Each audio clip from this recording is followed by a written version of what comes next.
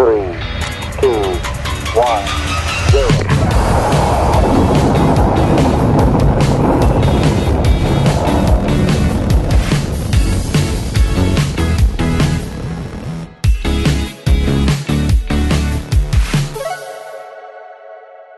Time for another episode of Space in 60, and the guys are back. We are here. Yes, we are. Andrew Polipchuk, Chad Baker, and Clint Grauman here today to bring on one of our very first guests that are deep into the venture capital for space sector. Like, we've had people from all sorts of tech. We've had founders from different companies. We've had people that have worked in government and academia, but this is our first deep venture capital guest today. And I can't wait to talk with our guest today. That's Mike Palank. No, I'm definitely excited about this because I think it's going to be very different from the normal kind of talking about tech, but how this tech kind of starts off and kicks off. Well, it's the foundation and the financing behind the tech, right? So it's but I think at the end of the day, it's a people business. Starting a company, you got to have good people around you, and that extends to good finance people and not just technology people. So a good network that brings you those good people. Exactly. This is going to be a great conversation. I'm excited too. Yeah. So welcome to the show. Can't wait to get into this. Thanks for joining us, Mike Palank from Mac Venture Capital.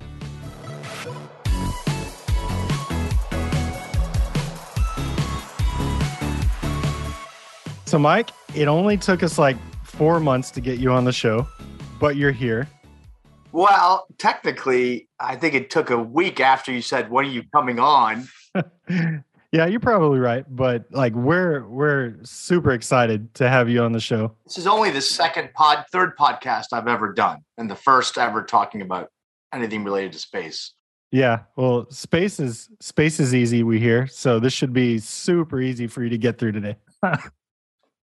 No problems with space at all. No, just ask Astra. Yeah, that was Astra had a tough week this week. They did. You're the very first from the world of venture capital that we've had on the show. You've got an intense interest in space, and we're looking forward to get your perspective on the market, on space, startups. We're really looking forward to it. I can't wait. I love talking about this stuff. Yeah, just wait till you talk to these guys. Yeah, we'll knock that excitement level down a couple of notches. No, we'll dial it up a notch. Up. Come on, Chad. I hope I don't ruin it for all VCs. Remember, all sales graphs go this way. And in case you couldn't see that, Andrew was pointing straight up. They all look the same, right? Every pitch looks exactly the same. I mean, we're a country of hockey sticks here, so we're pros at this. Yeah, we should have told you that's our Canadian friend. The Canadian keep him on a short financial model. The Canadian financial model is hockey stick. I would appreciate once if I did see a financial projection and it was up and then down and then up and just someone's I actually tried to model it how it might actually work out. That's not a very good hockey stick, though. But it's not. It wouldn't fit the hockey stick. So where are you calling in from today, Mike? Los Angeles. This is my office / man cave / workout room. How's the venture capital market developing in LA? You always hear about the Valley, Silicon Valley, but it seems like there are quite a few more VCs coming out of LA than there have been in the past. For sure. Yeah, I think LA is the next great ecosystem, or one of the next great ecosystems, for a lot of reasons, which is why I did a career pivot about 10 years ago to work directly in the LA tech ecosystem. But yeah, there were a lot of knocks on LA, certainly 10 years ago, even 5 years ago, that it wasn't a real tech ecosystem. Silicon Valley is legendary, and I think it will always be. I think there's a lot of issues up there with crime and taxes and just a whole lot of things, but it's Silicon Valley. I mean, they created all of this. There's a really great book called The Power Law that I read that really traced the history of kind of tech innovation and venture capital sort of by association, and sort of mapped it out and kind of tried to explain why in this, this little valley did everything sort of originate? Like, what was it about this location and that birthed the whole tech ecosystem? But LA is a great one, and I think it's great because in large part because we're a very diverse city. People sort of associate Los Angeles with Hollywood, and it's certainly a big part of the culture in LA. But we have the Long Beach port, one of the largest ports, in the world. So it's a logistical hub. It's a hub for fashion. There's a fashion district, a lot of importing from overseas, the raw materials. It's an art and cultural hub. And now it's become a tech hub. And it's always been a space hub, right? I mean, people forget about that. The Apollo era, there's just so much history down in Segundo and Hawthorne, which to me is most exciting. I feel like that never really gets mentioned when people talk about all the great things about LA. It's like glazed over. It's glazed over. It's like, how, like, people always, there's one word that they always use to describe, Hawthorne, and it's sleepy. And it sort of feels sleepy. And maybe that's why it's been glossed over, is they're not like banging their chest like, crypto bros in Miami, like, we're the best, check us out. But like, it's just an amazing history down there. Let's tap on that one for a second. What's a crypto bro? Well, somebody who's crying today, that's for sure. Yeah. Oh God, yeah. I went to Art Basel last December, and I'd never been, and Art Basel sort of become like crypto central, and there were like these nerdy ass looking dudes with like diamond studded Rolexes, arm in arm with a woman that was at least 1 foot taller than them with huge fake boobs, like rolling out of like a Rolls Royce Phantom. And I'm like, what the hell is this? Like, you don't even know what the world is. Like, to me, that's a crypto bro.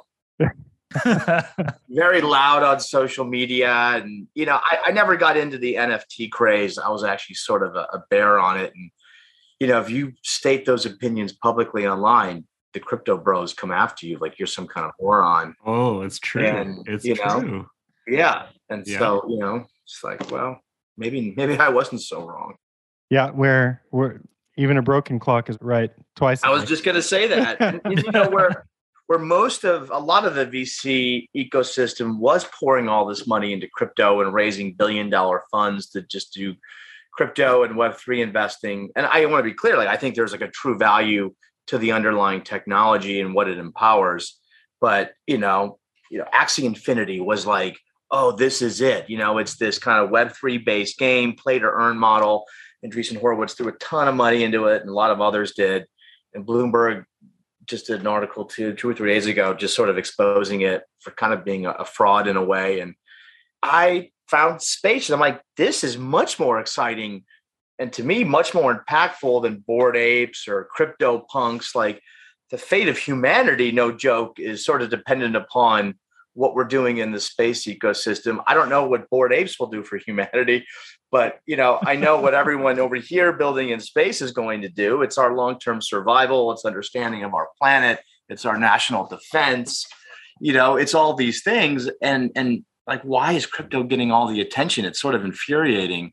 Even when we're fundraising, LPs, the people that give us money, are kind of asking a lot about crypto. And it's like, why aren't you more in space? Like, why aren't you thinking more about that? Why aren't you putting more value in the fact that we're, building a really great space investment practice?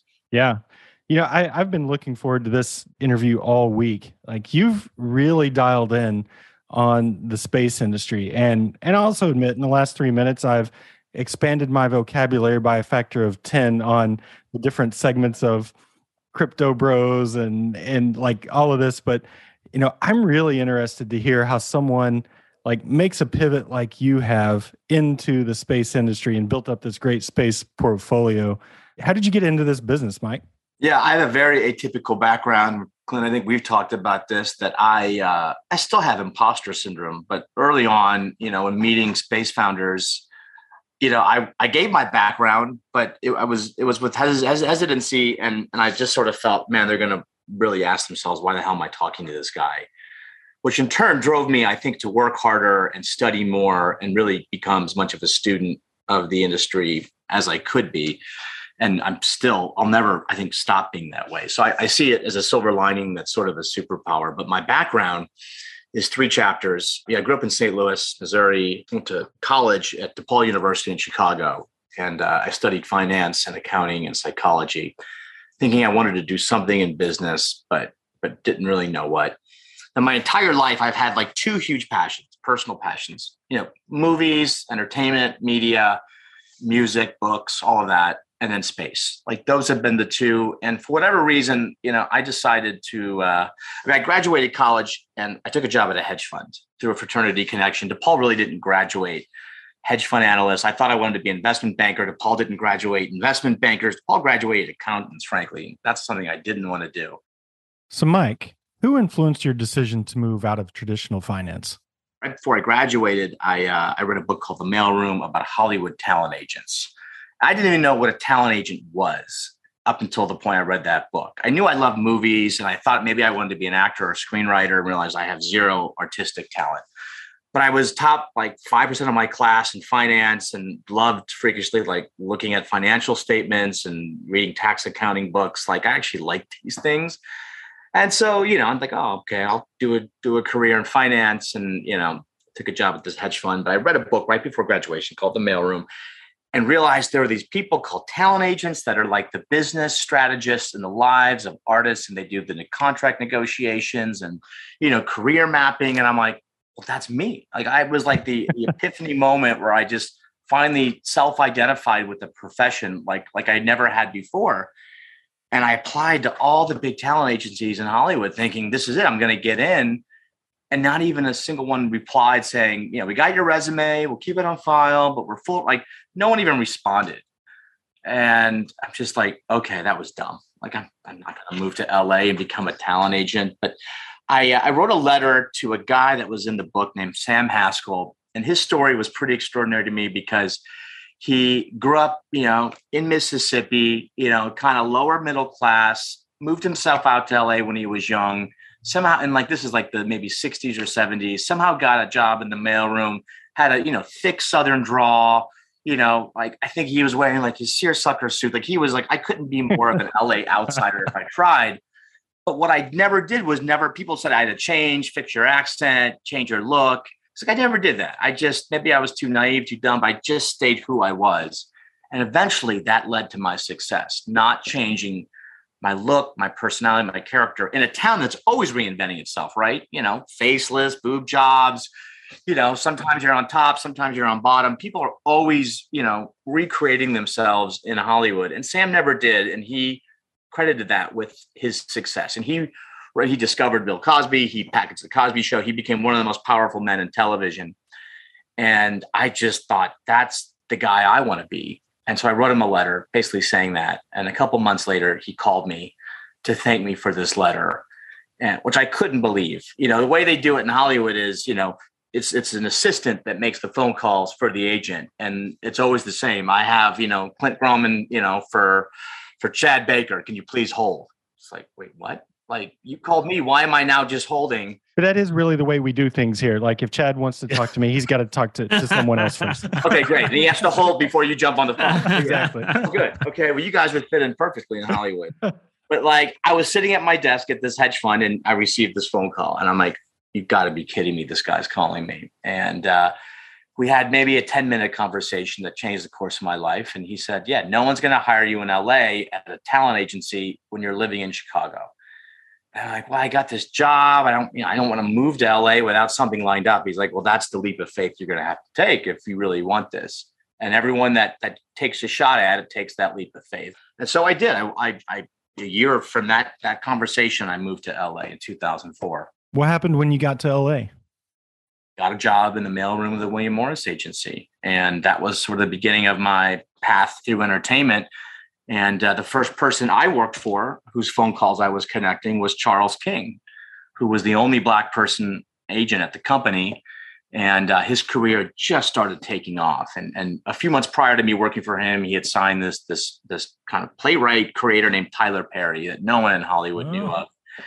And I was there when Charles architected his entire Hollywood career path. And Tyler became a mogul in the year and a half I worked for Charles. And that was amazing to see.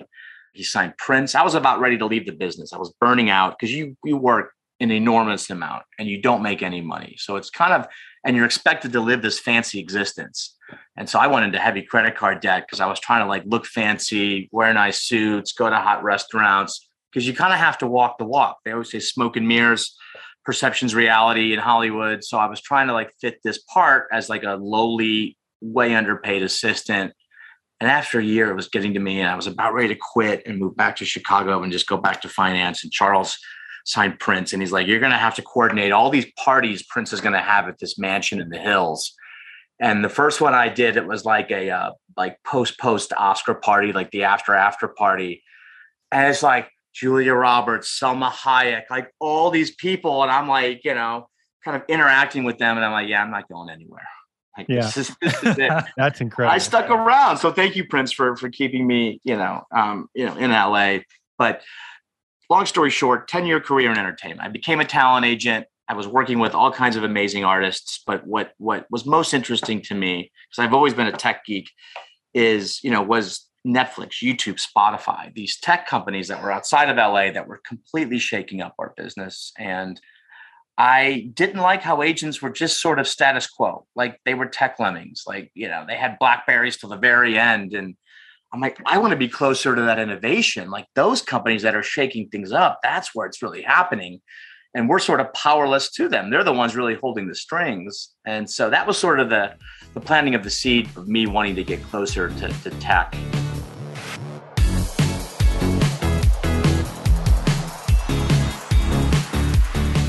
At what point did the talent gig become a tech gig?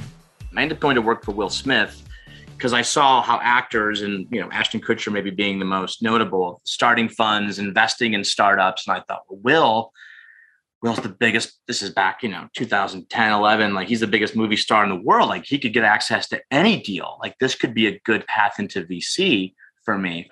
And I went to work there and it was an amazing 2 years, amazing family. But the kids, Willow and Jaden, were coming of age. Willow was launching her music career. Jaden was launching his acting career. And they were all in on that. And so they really didn't have an interest back then in doing anything in tech. And after 2 years, I'm like, you know what? I want to get involved in the LA tech ecosystem. It's a great ecosystem. I see what it could be.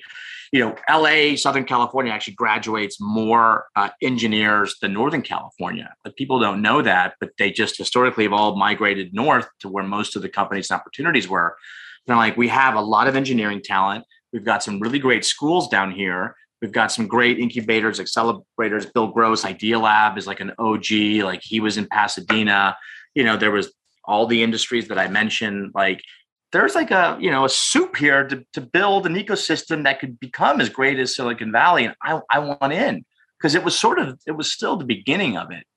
And so I went to work for a former colleague. I called them up and said, I'm making a career pivot. I will work for free. I will come and do whatever you need.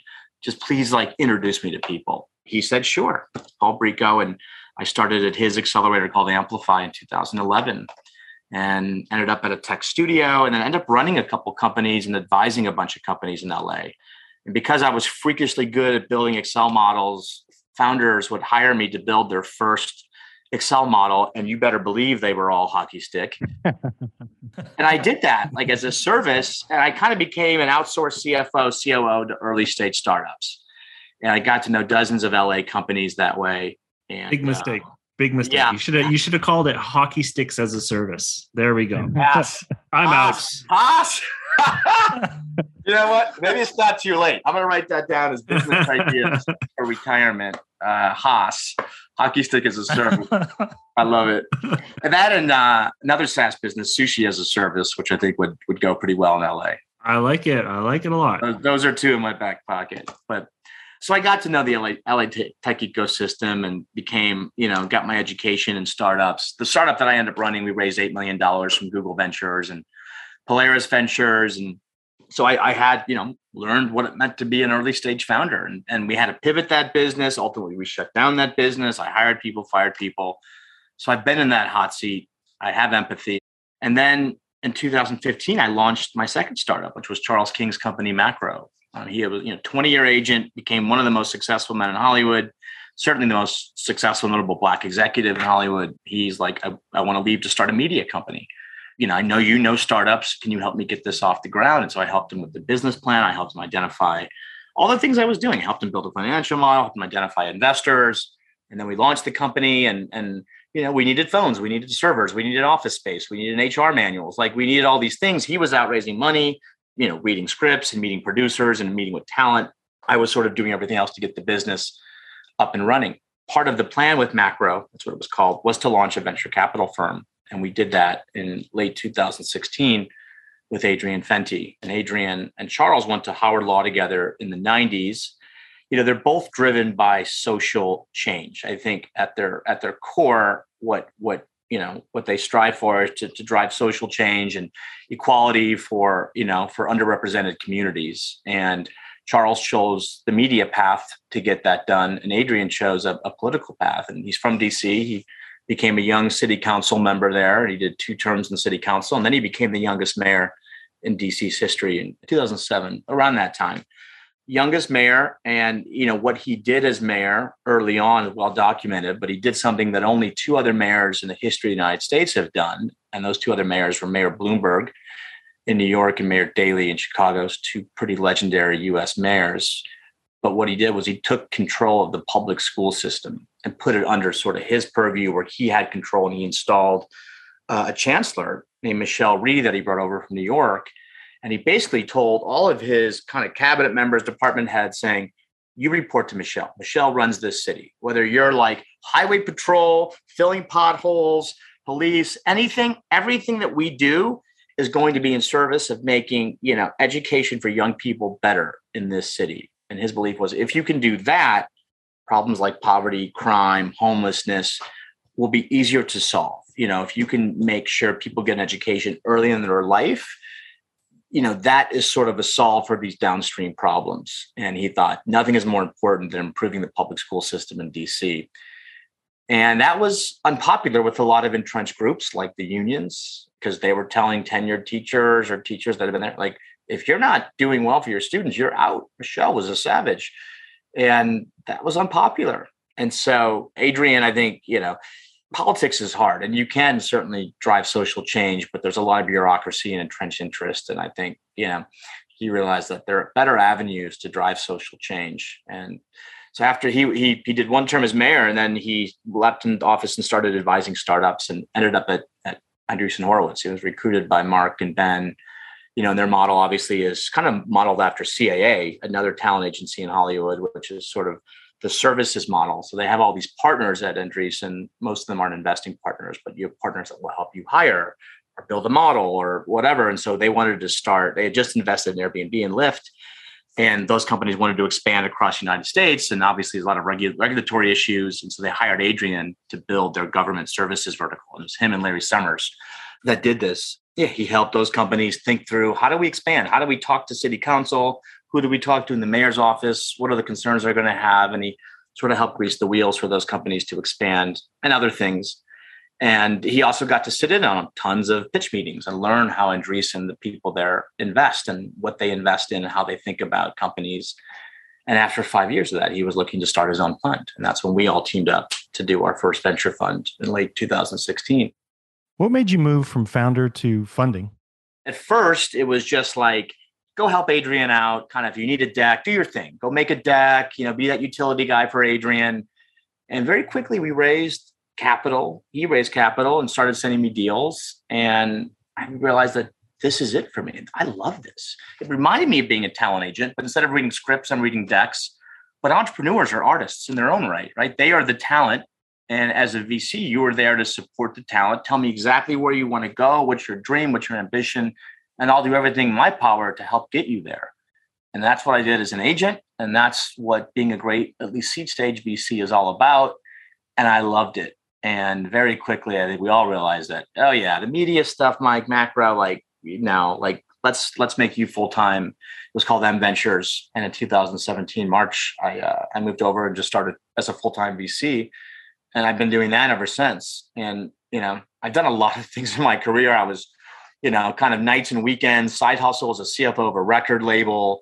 Yeah, I've done a lot of things. And this is a job that one can, I think, encompass all of that. I can take advantage of all the things I've learned and the networks I built, across all these different areas. It's the best job that I've ever had. I hope it's the last job. It took me, I think, what was I, maybe like 38, 39, but it took me 39 years to find the best job for me in the world. I hope, I can do this for the rest of my life. Now, VC is a job where every 2 to 3 years, you have to re-interview to keep the job. We have to go back and raise money. And your investors, existing and new, will be like, show me what you did. What's going on? Like, how are you going to either maintain or get better? And either they give you money or they don't. And if they don't, you're not a VC anymore.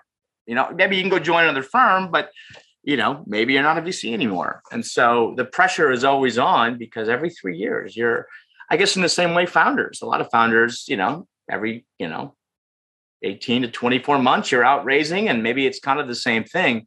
But I like that. I guess eventually you become Andreessen and maybe you just pick up the phone and be like, all right, we're raising $1 billion for this, $4 billion for that. Are you in or you out?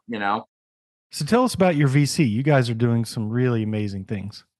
Our mentality at Mac, and I can talk more about Mac, but that book, The Power Law, traces back every generation of VC from Rock and Company, which was one of the first, the Accels, the NEAs, all the way through the Andreessens, the Sequoias, up to today, to the Luxes, the first rounds, the benchmarks.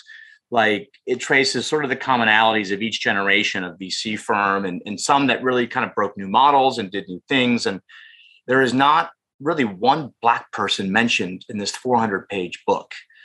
Our belief at Mac is that the great VC firms of this generation, of this decade or the next few decades, the teams, the portfolios, the mentalities have to be more reflective of the world in which we live. And I'm not just talking about racial or gender diversity, but just, you have to be solving problems for, people beyond the coast, no more dog walking apps for rich, housewives. Let's solve some real problems for all of us. And let's make sure that everyone gets to participate in the benefit of these startups and the wealth that's created, not just, a select few. And so, we hope that Mac becomes one of those great blue chip firms that is reflective of the world around us. We're a very diverse firm in and out. We're from different places. We're born and raised in Jamaica, New York, St. Louis, Los Angeles, San Clemente, Champaign, Illinois. We've worked in politics. We've worked in Hollywood. We've worked in consulting. We're from different socioeconomic backgrounds. We age from 22 to 50. So we're a diverse firm through and through, which I think, has to be sort of the theme for this generation. And I think we've built a good foundation to be, the Andreessen of our time. And I don't think Andreessen will ever go anywhere, but every generation births a few new name brand firms, and we're working, to be one of those. And this ties back to space, because I also don't think, just as in, the first great VC firm was birthed by backing, what they call the Traitorous Five, these guys that left Shockley Semiconductor Corporation to start Fairchild Semiconductor. And, the first VC backed them. And so the VC world, the tech world was sort of birthed by backing a semiconductor business. I think the great firms of this generation have to have a space portfolio. How can you not? How important space is, and we talk about this a lot. Every company will be a space company. If you don't have a space practice, I just don't know if you can truly take the seat as one of the great firms of this time. And so I realized that a couple of years ago. And so we can talk more. I'll stop for a second to talk more how we got into space. I talked about it's a personal passion. I always wanted to go to space camp. My parents wouldn't send me. But I'm a huge, sci-fi for me is perfect because sci-fi is a combination of my loves of media, entertainment, and space. So sci-fi geek, and I can talk about the first space investment we made that sort of broke the dam open for me. But that's kind of where it started, was this one company. But we were primed to be a space investor, given the government connections, given the fact that we're in LA, which is a great space hub and proximity to a lot of these new space companies. But it didn't happen until we made this first investment.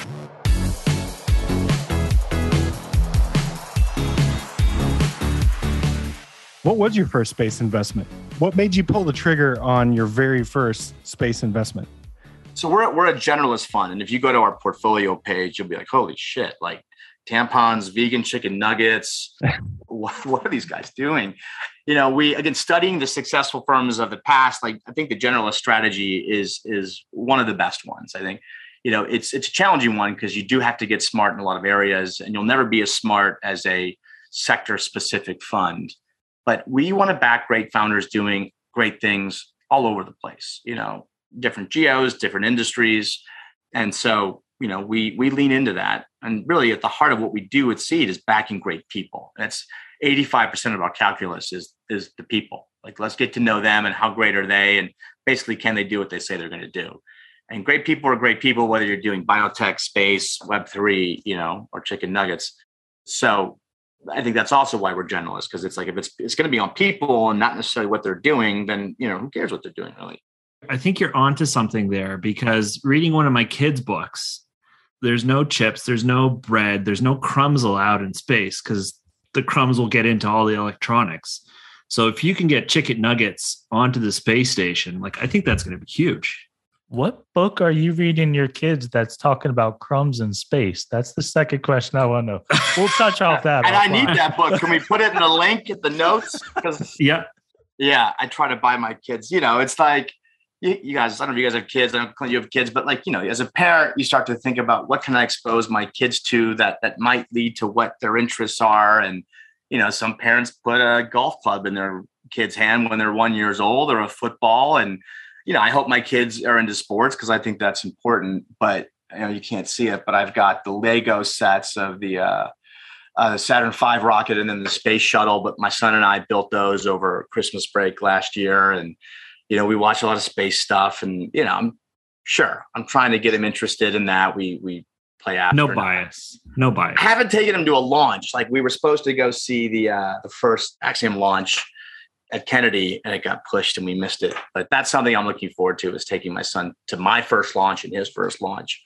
So we'll have to figure that out. But yeah, like, it'd be kind of great if he found an interest in space, but we'll see.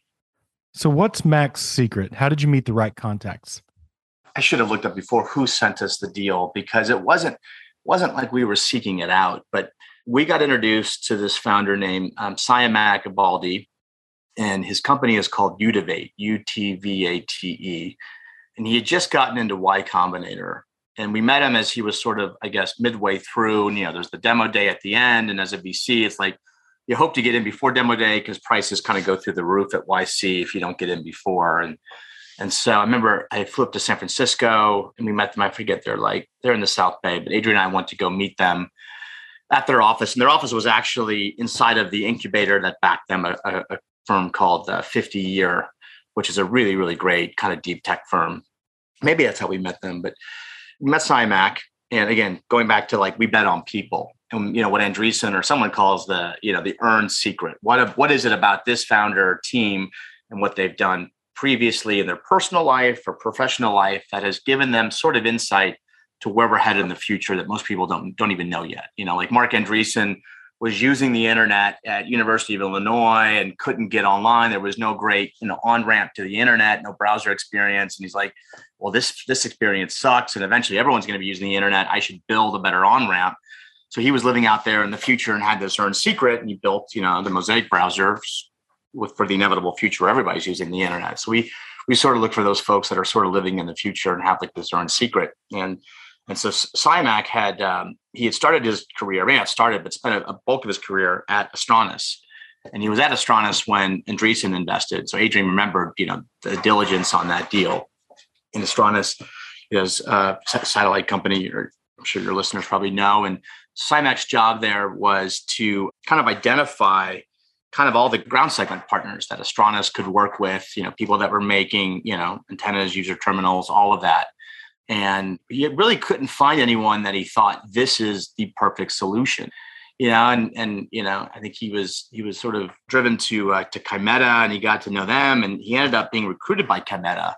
And I think on the surface, he thought, well, this is the company. And so he ended up going to work there. And that's the Bill Gates founded company that's building phased array antennas and user terminals, all that.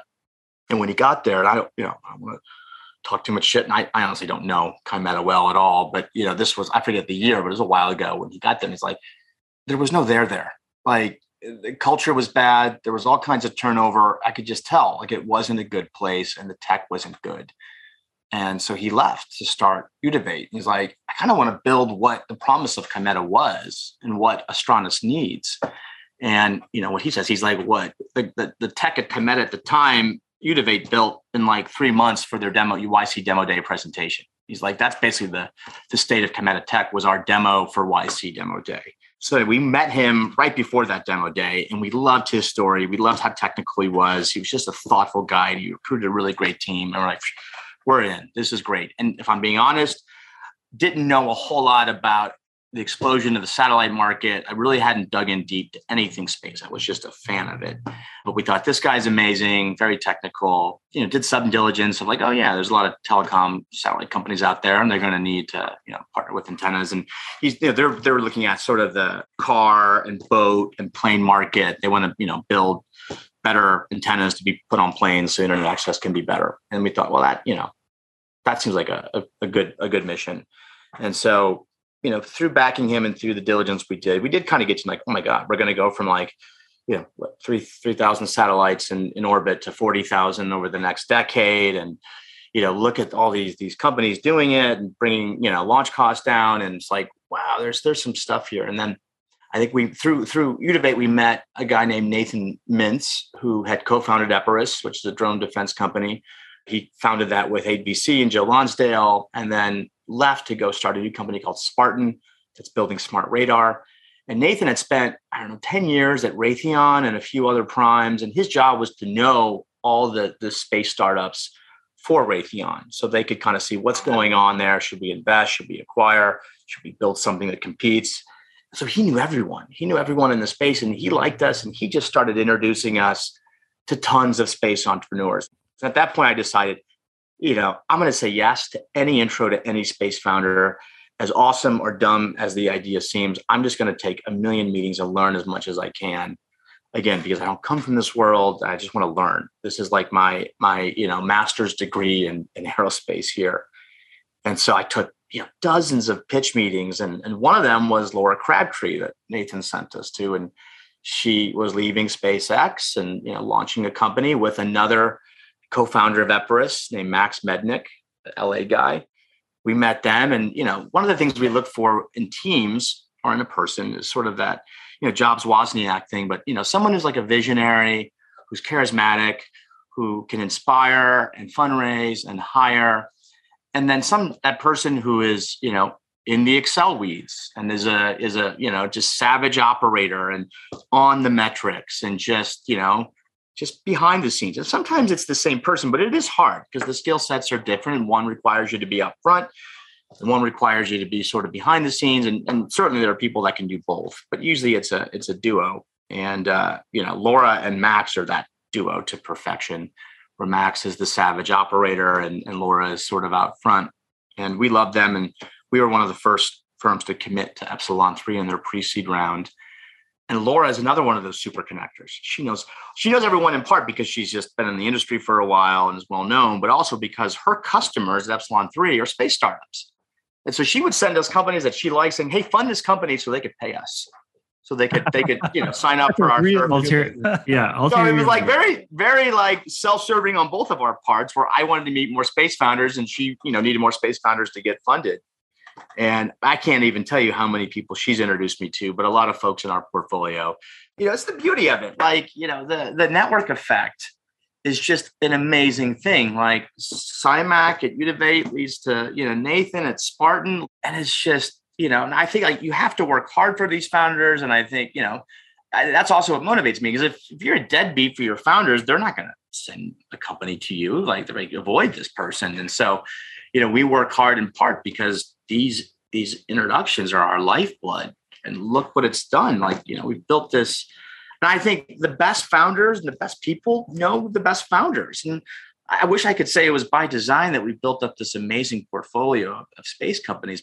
I forget how we met the Stoke guys, but I think that's also tied to Udivate. But we met those guys and, they were in earned secret, 10 years, 15 years at Blue Origin. Tom and Andy, worked together kind of like, you guys from Terrametric. But, those guys are like, yeah, Blue is great and SpaceX is great. But, these are companies run by billionaires who really want to go and, settle other planets and really drive humanity forward. And, it's less about building the Boeing 737 of launch. I mean, that's kind of what Falcon is. But, Elon's got much bigger ambitions. I feel like Falcon is just, it's the foundation for Starship. And it's all about Starship and Mars and colonization. So they're like, we feel like there's an opportunity to build that workhorse launcher that's designed to launch daily at a very low cost that can be reused both, upper and lower stage. And we thought, well, that's an interesting angle. And again, naivete, I didn't realize there were like 150 launch companies that were funded, operating various stages. I knew of SpaceX, I knew of Blue, I knew of Rocket Lab, Relativity, Astronis, a few others, but not the whole list. And if I did, I may not have invested. And I honestly, at that point in time, didn't really realize that the successful rocket companies were sort of, they did launch, but then they did something else. And that something else was usually the way they made most of their money or their profit. But we liked Stoke. We liked the team. And we thought, all right, well, we're going to go from 4,000 to 40,000, sats in orbit, and someone's got to take them up. And second stage reusability seems to be a bit of a holy grail that people have been after. And these guys have a unique take on it. And they're a great team. Like, let's back them. And so we were I think we were the first in their seed round. They did a pre-seed. We were the first institutional investor to commit to funding their seed. We gave them a term sheet. And then we ended up bringing NFX in because their round, I think it was $7 million. And we write checks at Mac for fund 2, like average 2.5. And so, we needed to bring in a bigger investor. And so we brought in Morgan Beller, who had just joined as partner at NFX. And to her credit, she had never done a space deal, and NFX's, network effect businesses, and Stoke really isn't that. Maybe you could stretch it, but she loved it. And she led their seed rounds, which I think was a very brave move. And, they've introduced us to others. What's the best resource a VC has that they don't often know about?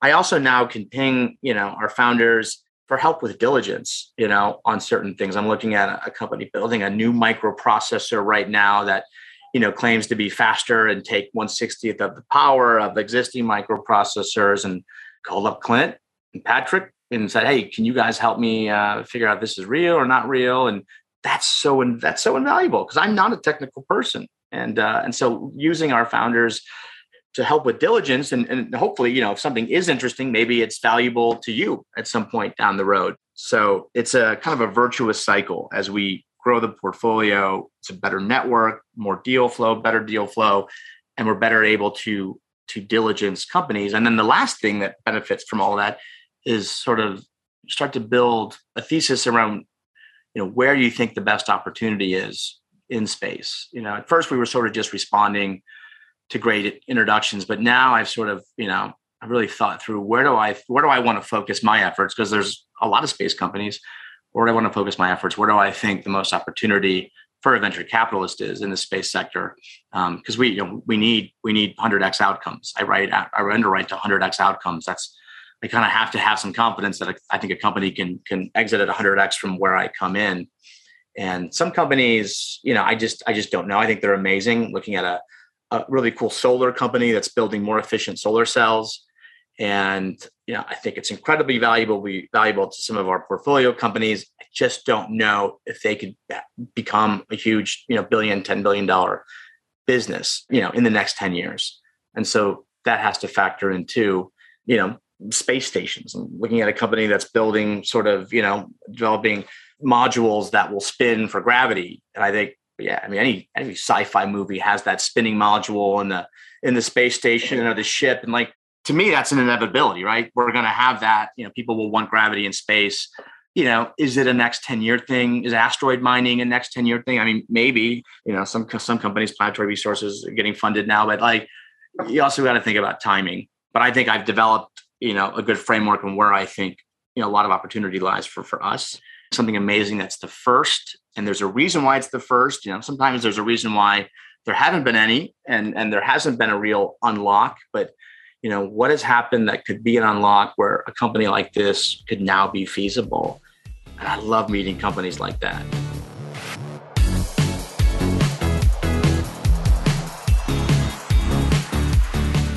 there are a lot of companies out there with great ideas in the space industry. And one of the most common things I hear all around the space industry, and it's small and everyone's connected to everyone in especially the new space segment. But one of the most frequent questions I hear is like, how do you get a venture capitalist's attention?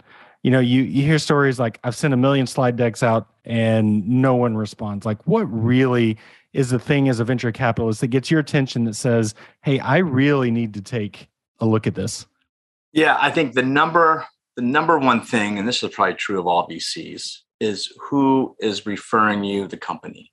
I think the quality, strength of referral source is the number one thing. And in some cases, if the source is strong enough and there's a certain type of VC, they may not need to do much more diligence. My partner, Adrian, said this once. I don't know if you guys know Barry Gordy, really famous record executive who discovered the Supremes, Diana Ross, like the guy's a legend. If Barry Gordy sent you an artist and said, hey, this person's going to be a star, probably don't want to question that. Like this person's probably a star and you should lean into that. And so if Barry Gordy is sending you a space startup saying, this is the real deal, I'm jumping in immediately. Now, you got to figure out who's the Barry Gordy and who's not, because it's not always obvious. But, Nathan Mintz is a Barry Gordy to me. Laura Crabtree is a Barry Gordy. Clint, whoever you sent me, you're a Barry Gordy. I'm going to jump in. So that's number one, is like, as a founder, find a Barry Gordy in your network and have them send your deck to some VCs that they know, because that will instantly get you attention. I'm really glad you didn't talk to Chad and Andrew before for meeting with me. Like, you might have got an entire. No. Hold on here, Clint. I was going to say, circling back to the talent agency part, Clint tapped out because he reached the pinnacle of his career finding talent right here. Right on the line. No problem. Yeah, exactly. Hey, but he found it. Mic drop right there. I say that because, Terrametric, you guys were in the mix of everything, especially when it came to sort of Earth observation and anything sort of related to geospatial. You have really great opinions formed over many, many years. Clint, you guys were operators in the space. So if you tell me something's interesting, like it's that Malcolm Gladwell 10,000 hour, you have it. Like, it's like, all right, I'm leaning in. So yeah. So now I'm blushing a little bit. Those of you who are audio and only can't see it, but I'm blushing a little bit. And flattery definitely works on me. What definitely doesn't work is LinkedIn outreach. I don't look at deals sent to me through LinkedIn, even cold email. Like, I hate to say that because when we fundraised, I was the king of cold email. I think I raised like $30 million from cold emailing LPs. So, my whole career, I sent a cold letter to the guy from the book and he called me. So my whole life has been shaped by cold outreach. So not to say that it can't work. I think it's, there's an art to it, especially, if you're trying to get a VC to get you interested. And it's about, how can you capture their attention in 3 sentences? Not, a dissertation on your company. Like, I see a ton of good ideas out there in the space industry, but I think it would be awesome to hear, definitely from the horse's mouth, what are the top 3 things, like LinkedIn cold outreach being one, like what are the top 3 things that you just wish founders wouldn't do that would just make your opinion start a whole lot better of them? Yeah. I mean, those are 2 of them, I think, because for me is like, one, listen, if you can't find or guess my email, like that's the first level of filtration. Like, forget LinkedIn, guess my email, figure it out. It's out there. So it's like, all right, at least you sent it to my email and not my LinkedIn. So and it's in my inbox. I'm going to see it. I don't go to LinkedIn that often, or the messages. And then, it's the long email, cold email, where you're really trying to put everything your company is about, in the body just doesn't work. I'll just file it away. But it's hard. I get it. Correction on that. You read the first line and the last line, right? I'll read the subject line and maybe the first few sentences, but not the last line? No, I don't. Oh, okay. When I was reading scripts, I'd read the first 20 pages and the last 20 pages, and I'd skip the, middle 100 pages. But it's hard. Because I'm not probably a Berry Gordy in most people's eyes. I think Mac is a newer brand.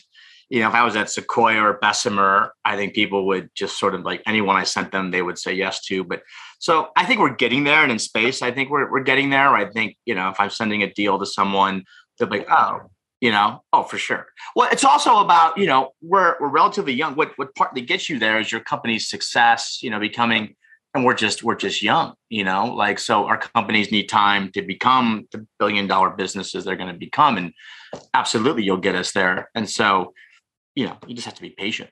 VC is a long game. And once you're there, then you're there, right? Then it's just, but it usually takes about, 10 years. Diamond studded Rolexes, Phantoms. Right. Oh, all of that. Yeah.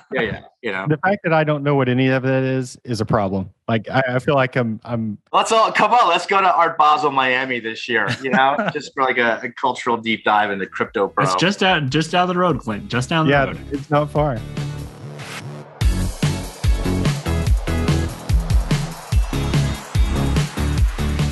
I've seen like a ton of your portfolio company founders, and one of the things that I consistently hear about working with Mac versus a lot of other VC firms out there is like all the companies say we're different because we really go to bat for our founders, or we do this or do that for our founders, and that's, I hate to say it, but one of the things that you hear is like we're different because, and I think what I've consistently heard from people who have taken an investment from Mac is that you guys really do step in and go to bat for the founders. You help them, you mentor them, you show them the way.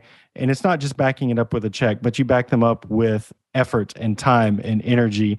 And I think that's one of the things that many founders have as a struggle is it's wonderful to get a check, but then when the VC checks out after the check, like that's just a nightmare for them, and they need that extra support. And, I think your background from a talent perspective has been huge in shaping the way that you approach the industry. But if you were looking, going to give advice to founders on how they should, especially in the space industry, what should founders and their teams do to find the venture capital company that's right for them?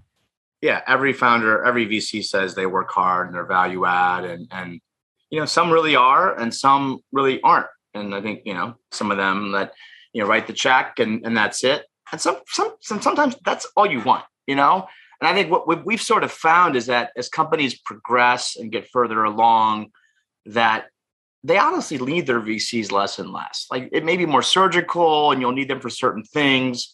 But, our biggest company so far in terms of just valuation, like in the early days, there was a lot of touch points. And now they're just sort of like, hey, we're grown up. We've gone to college, come and visit you. And if we need some money or we need a care package, we'll call. But like, let us go and become fully functioning adults. And, that's great too. And obviously, VC famously it doesn't scale, right? It's a service business. Businesses don't scale well. So we need that to happen. We can't give the detailed level of attention to every company as we add, 30, 40, 50 new companies every fund.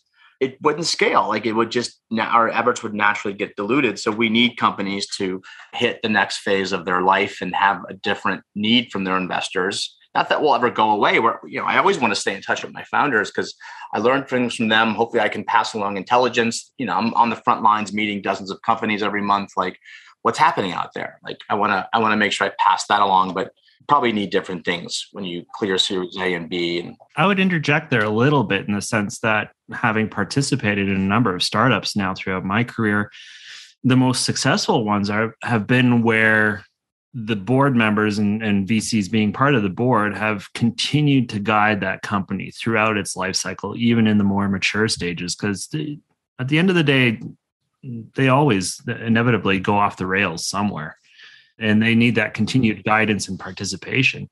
So I think it's super important to have VCs and investors that are, and board, maybe it's more board members at the end of the day, that are aligned with your values and direction and where you're headed as a company to continue to provide that guidance and guardrails. I definitely agree. I just think I spend a lot of my time getting our companies ready for their Series A, understanding what Series A investors need to see to fund, I'm not talking to Series C investors all that much. So, if you're going from B to C, your B round investor, in theory, would have much more intelligence around what you should be gunning for to make those Series C investors excited.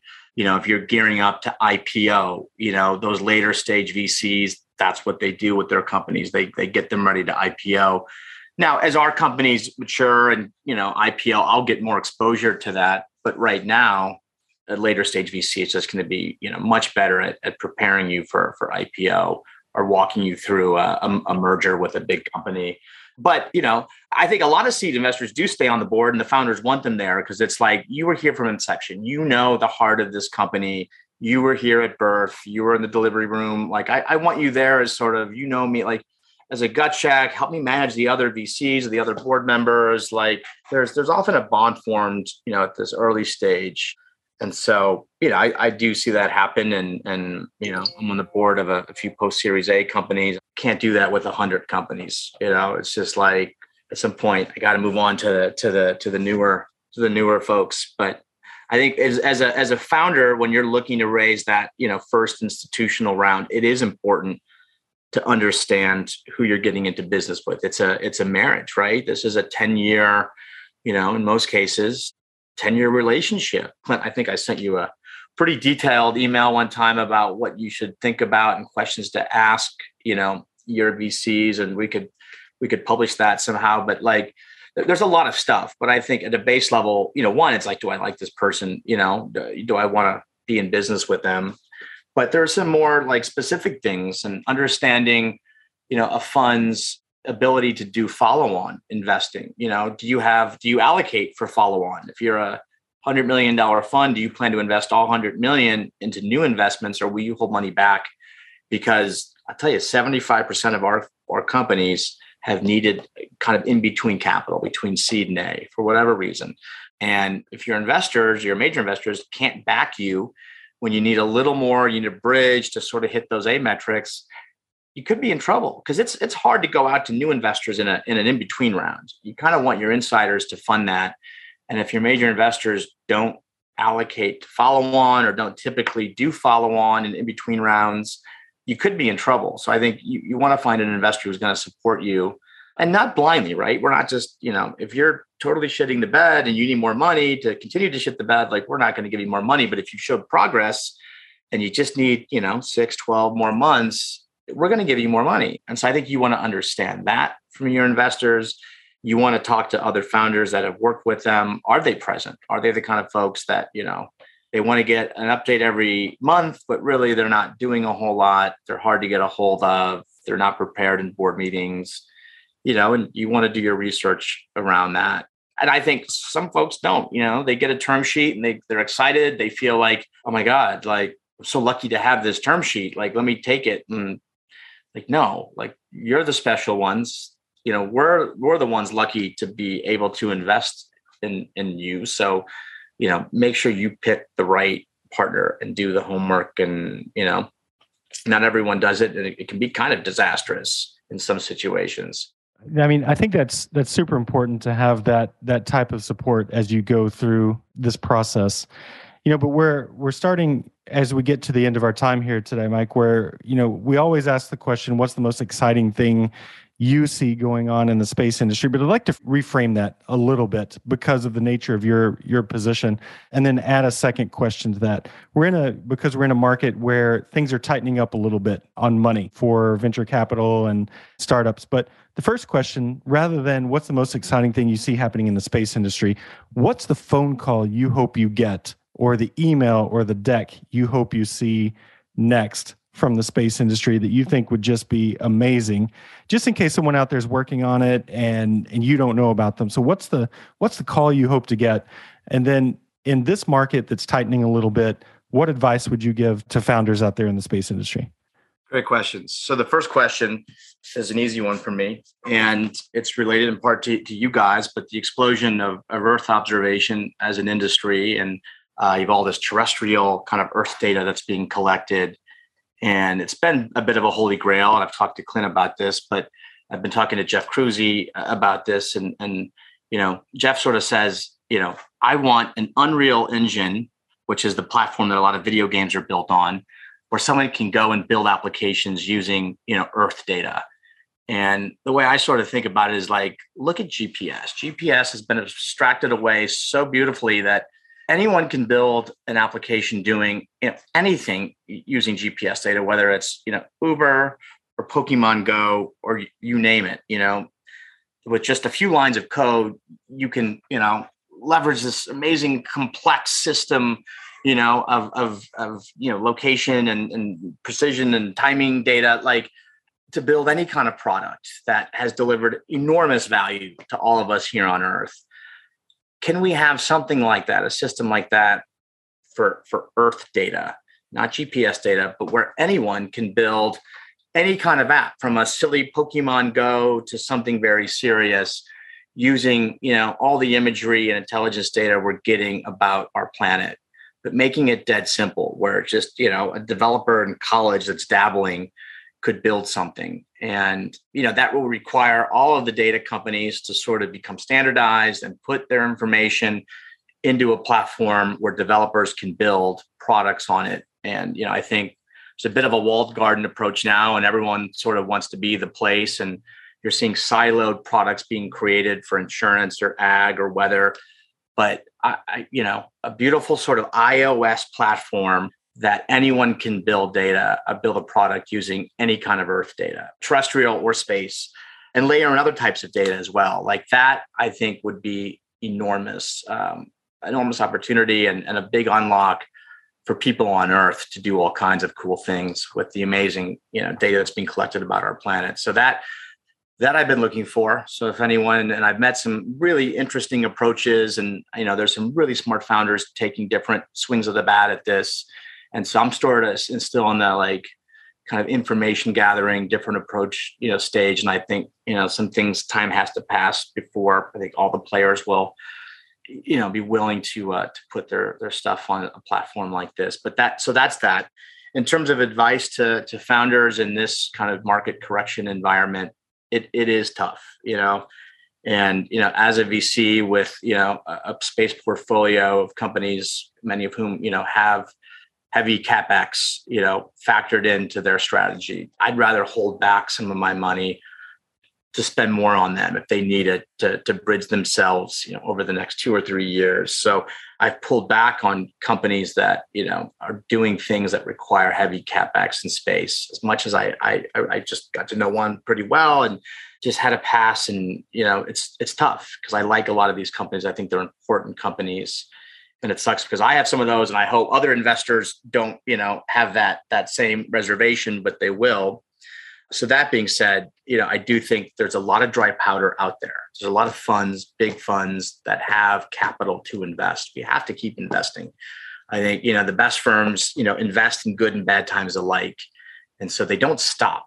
But what they do is they do become more cautious. So I think there's this flight to extreme quality, to companies that won't need enormous sums of money in the near term, that can get to revenue, in 2 years, but it's not 3-4 years until you hit meaningful revenue. I think those are the types of businesses that get funded. So it's companies that have shown great progress and, can get to revenue relatively quickly.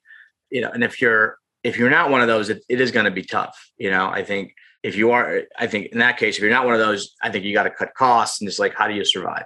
Become a cockroach, and just can you probably not get to profitability if you're a space company, but can you just cut costs and just work on R&D, but don't go build that satellite, don't go sign the contract, where you need to commit, millions of dollars, because it's going to be tough to get capital, I think, in the years ahead, unless you're the top 1%, and I'll put Stoke in that. I've seen what Stoke has been able to accomplish. They're, a year and a half ahead of their schedule every quarter. What they'll be able to do by the end of this year, is something that only 3 or 4 other rocket launch companies have been able to do. They're an extraordinary team that has made, remarkable progress. You can go see it. So I think they're a CapEx heavy company in a pretty crowded space. Their next round will be a B round, and I think they'll be successful in raising that. So it's companies like that. I think it's companies like Starfish. It's companies like Zona. I think I mean, obviously I'm incredibly biased, but those are CapEx heavy companies as well. Maybe Starfish a little less so, but they've all performed extremely well with extremely great teams. I think they'll be able to raise capital in the months ahead, but we'll see. There haven't been a lot of big A or B rounds that have been attempted since the market's sort of blown up. So I'm not quite sure what will happen, but I do think because there's money out there, and if you're great, you'll be able to raise capital. And if you need a little more time to become great, you may have to just cut costs and survive, which is tough. Great insight and great advice. But Mike, you've been incredibly gracious with the time that you've given us today. And I know that the groups and the people that listen to this podcast will be absolutely enthused to hear this episode. So thanks for joining and for giving us the time. I'll talk to you again in 6 years, right? Should we schedule it now? Just get on the phone. We'll get the next episode on the books for 6 years out. All right, guys. Good to see Perfect. Thanks a lot. All right. Later. Great to see you again, Mike.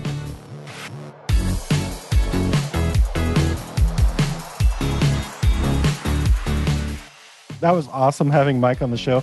But you can't see because we're audio only, but Chad is doing his best Ric Flair impression in the background. Like, he was super pumped to have Mike on the show. It's good you can't see that. Yes, it is good because the world would be cringing, just cringing. I don't know. I think, people would be subscribing left and right. It'd just be bringing people in. No, I always bring this back to that awkward scene in Back to the Future where he does the whole guitar riff at the end and just the whole crowd is looking at him like, oh, that was it. He finishes up with that last really sharp guitar riff and it's all silent. Exactly. That was the Chad moment there. But the point is, he was way ahead of his time. We'll put that out there too. I mean, people didn't know just yet. And Mac Ventures is way ahead of their time too. I mean, I think they're doing a great job. Yeah, Mike brought up a lot of really great points. Diversity in the space of space is just super important. Having the insight to see what's coming next, and the advice that he had for founders and startups and new companies, I think is just absolutely critical for them to be able to get exposure, because I've seen just a ton of really good ideas out there that find it really tough to find the light of day. It's great to hear some of Mike's insights on how they can get their ideas to market. Absolutely. I totally agree. And you'll know space is mainstream when he's got his chicken nuggets on the space station. Exactly. Yeah. I think, one of the coolest things from the show today was expanding my vocabulary. I want to be a crypto bro so bad that I can't stand it. Let that pass, Clint. Yeah. What's a crypto bro? I couldn't believe I just wasn't in the know on that one. I'll take the Phantom. That's for sure. No problem there. Does it fit 3 kids in the back? Sure. I'm sure there must be a version, right? It's got a big trunk. I mean, if one doesn't fit, you can strap them down, bungee cord it in. Yeah, but I can do that in my current car. So, Yeah. But, I think, if someone from the space industry wanted to have a look at a venture capital company, Mac Venture Capital has definitely, changed my view of what to expect from the venture capital industry. They really get behind their founders, great advice. They've done a good job of helping them, find their way in the market, find other, investors become part of the program. And, I can't say enough good things about all of what I've heard from other founders within the industry, and getting to know Mike over the last time period has been great. There's no doubt there's great ones and good ones, but, I think it's all about alignment and having that match. It's got to be a match for it to work well. Alignment's everything. Alignment is absolutely everything. I think, in today's market where we're starting to see a tightening of funding, it's great to get the advice on just, for a lot of the founders out there and founding teams to find a way to cut costs, get to the next level, make it through the correction. Because, with the average age of founders out there probably being fairly new in their career, it's probably a challenge because they've never seen a market correction before. True. I mean, They come every so often. They're not every day. Yep. So for all of you out there, if you want to get in touch with Mac Venture Capital, absolutely do it. Find out, what's going on in the market, what the critical path is to success in bringing your company to the industry. And we look forward to having you all again for the next episode of Space in 60. Until next time. Thanks for joining us for another episode of Space in 60. Stay tuned as we explore new journeys into space with our upcoming guests and talk about the evolution of the industry. Be sure to subscribe to the show so you don't miss any new episodes. And we would love your input and feedback. So send us your comments and questions, and we'll try to feature them in a future podcast. We'll catch you on the next episode of Space in 60, where new space speaks.